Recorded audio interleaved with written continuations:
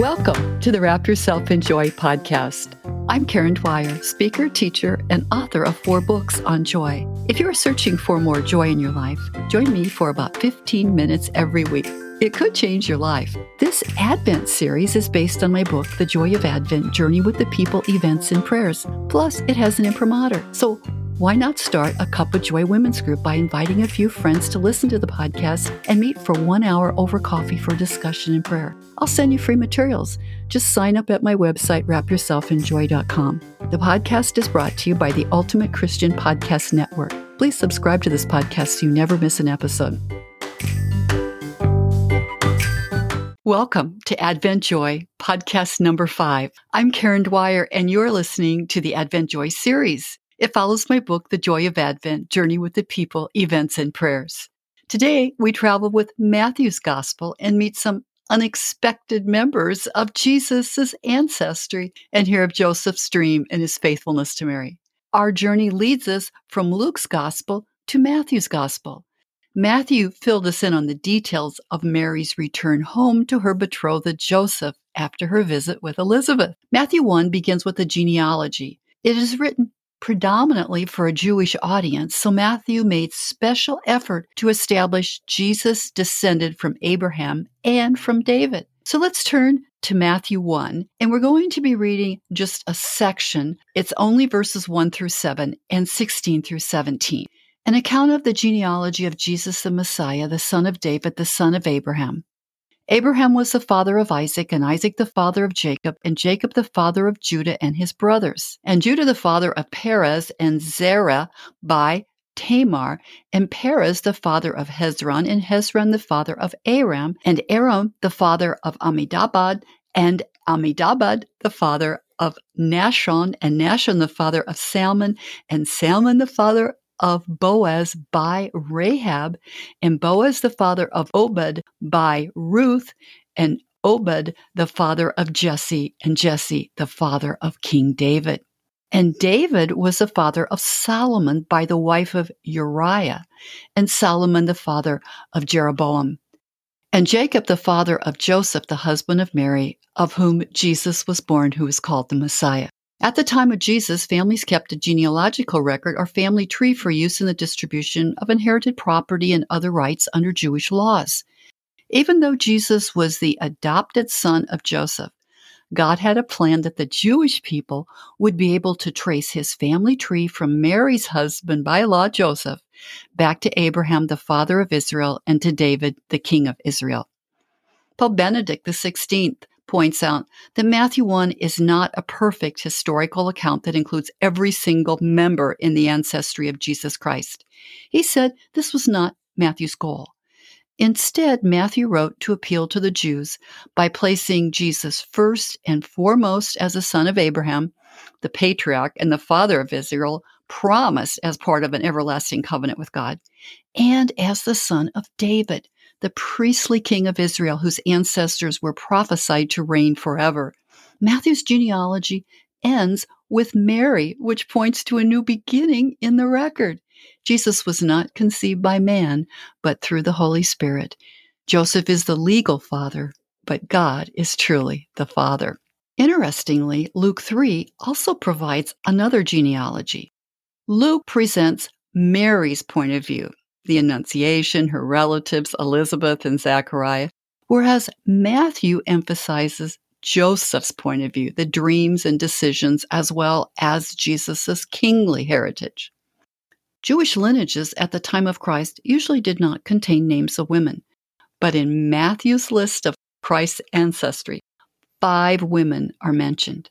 Of course, we would expect the Blessed Virgin Mary to be named, but there are 4 others listed who came from foreign ancestry or had a reputation for immorality that could have disqualified them from inclusion in the lineage of Jesus Christ. The 4 women are Tamar, Rahab, Ruth, and Bathsheba. All were Gentile women. All turned away from immoralities or idolatries to become faithful to God in their circumstances. I'm going to tell you just a bit about each one. Tamar was once married to Judah's oldest brother. He died without a child, so Tamar married his next brother. But when he died, their father Judah refused to give her another of his sons in marriage. Now, at the time, it was a requirement by Jewish law to give a dead man an heir by another brother. So Tamar disguised herself as a prostitute and seduced Judah. She bore his son named Perez, and both are listed in the lineage of Christ. Rahab was a pagan prostitute in Jericho. She risked her life to help Joshua's spies hide and then safely escape from the Jericho king. She begged the Israelite spies to save her and all her family when they returned to overthrow Jericho. And they did. They delivered her safely, and she became a part of the Israelite community. She married Salmon, the father of Boaz, and again, both are in the lineage of Christ. Ruth was a pagan woman from Moab who married Mahlon, whose family had come from Israel during a famine. When Mahlon died, Ruth left her country and went to Bethlehem with her mother-in-law Naomi. As she left, she professed her commitment to serve the true and living God and his people forever.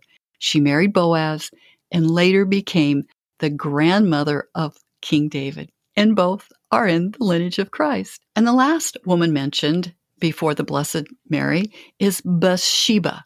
Bathsheba was a beautiful woman, once married to one of David's military generals.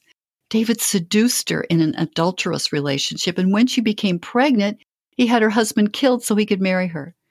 Now, David repented, and later, Bathsheba became the mother of King Solomon. You can see how the lineage of Jesus in Matthew shows us that Jesus Christ breaks down barriers between Jew and Gentile, male and female, and godly and sinners. All people are important to God. Jesus came for all who will come to him and receive the good news of his forgiveness of sin. John 1:12 tells us this, all who received him, all who believed in his name, he gave power to become children of God. So even if your past life or your family tree seems dishonorable, Jesus will give you forgiveness and grace and mercy and a new beginning when you turn to him for mercy and forgiveness. You are part of God's family, and every day you can have a new life in Christ. Hebrews 2 reinforces this. God is not ashamed to call them, or you, brothers and sisters. Pope Benedict XVI, writing on the deeper meaning of the genealogies of Jesus, says, those who believe in Jesus enter through faith into Jesus' unique new origin, and they receive the origin as their own. Jesus was not begotten by Joseph, but was truly born of the Holy Spirit from the Virgin Mary. So it can now be said of us that our true genealogy is faith in Jesus, who gives us a new origin and new birth from God. Let's keep going in Matthew 1, where we will find more on Mary's return home to tell Joseph about the pregnancy. Matthew 1:18 through 25. Now the birth of Jesus the Messiah took place in this way. When his mother Mary had been engaged or betrothed to Joseph, but before they lived together, she was found to be with child from the Holy Spirit. Her husband Joseph, being a righteous man and unwilling to expose her to public disgrace, planned to dismiss her quietly. But just when he had resolved to do this, an angel of the Lord appeared to him in a dream and said, Joseph, son of David, do not be afraid to take Mary as your wife, for the child conceived in her is from the Holy Spirit. She will bear a son, and you are to name him Jesus, for he will save his people from their sins. And this took place to fulfill what had been spoken by the Lord through the prophet. Look, the virgin shall conceive and bear a son, and they shall name him Emmanuel, which means God is with us. When Joseph awoke from sleep, he did as the angel of the Lord commanded him. He took Mary as his wife, but had no marital relations with her until she had borne a son, and he named him Jesus. You will remember that Mary returned home after visiting Elizabeth. She would use some of the strength she received from Elizabeth to face any humiliation or rejection from those who did not know or would not believe that a virgin was with child. Even Joseph knew the child was not his. Did he think Mary had broken the engagement? Did he find it incomprehensible, or was he fearful? Well, we don't know the details because Matthew doesn't tell us. However, Matthew does inform us that Joseph could have given her a bill of divorce under the existing law, which most certainly would result in public ridicule and expose her to disgrace. Instead, Joseph, Saint Joseph, a righteous man, walking in love, sensitivity, and commitment to God and to his laws, decided to divorce her quietly to protect her reputation. But as he was resolved to do this, verse 20 says, the Lord took care of his perplexity through a dream with an angel. Now, dreams were a common way that God communicated with his people in the Old Testament. Joseph did not hesitate in his response to the angel of the dream. He trusted God to work everything out. He willingly exchanged his plans for God's plans. In fact, we could say he leaned into God's plans. Joseph's neighbors may have gossiped, and his relatives may have wondered what happened to the year-long betrothal engagement, but Joseph chose to obey and trust in God. He immediately responded in faith and took his wife into his home, the scriptures say.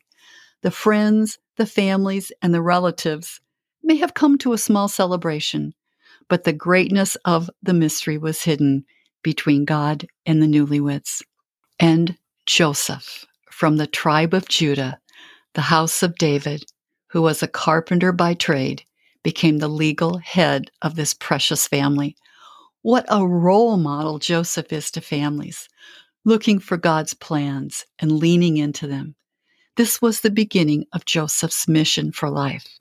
Joseph was born for this vocation, to be the father of Jesus and to be Mary's most chaste spouse. Like Mary, Joseph said yes to his vocation. His entire happiness was in knowing what God wanted him to do and carrying it out to the end. He was devoted to God and family. As we conclude our journey today, let's consider our response to these beautiful verses. Number 1, can you picture the perplexity or bewilderment of Joseph when his plans suddenly changed?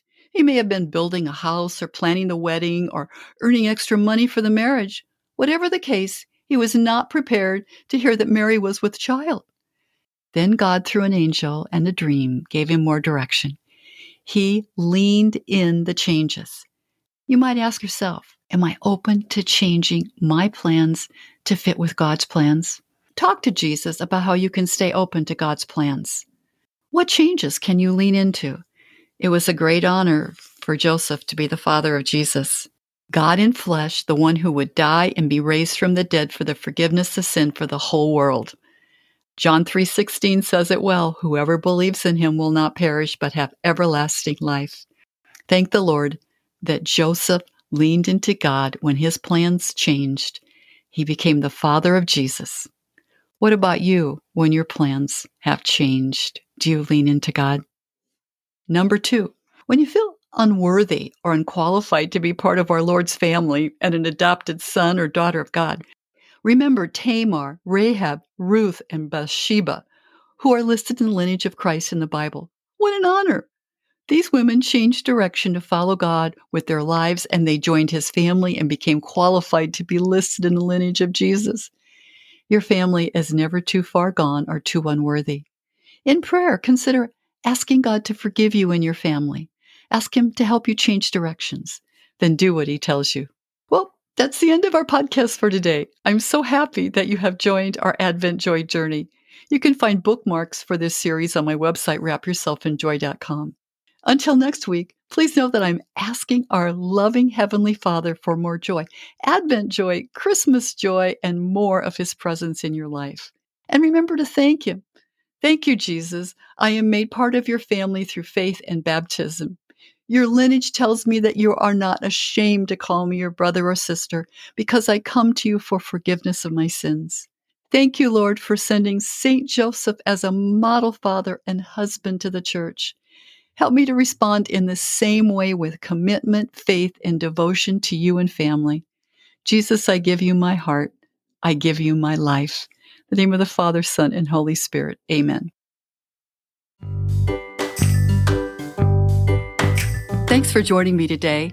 Please visit me on my website, wrapyourselfinjoy.com, where you can learn more about my books, download free bookmarks, and connect with me. Please follow me on your favorite podcast app and invite a friend to join you too. You can download the show notes from today at wrapyourselfinjoypodcast.com. Until next week, this is your friend Karen Dwyer reminding you to wrap yourself in joy.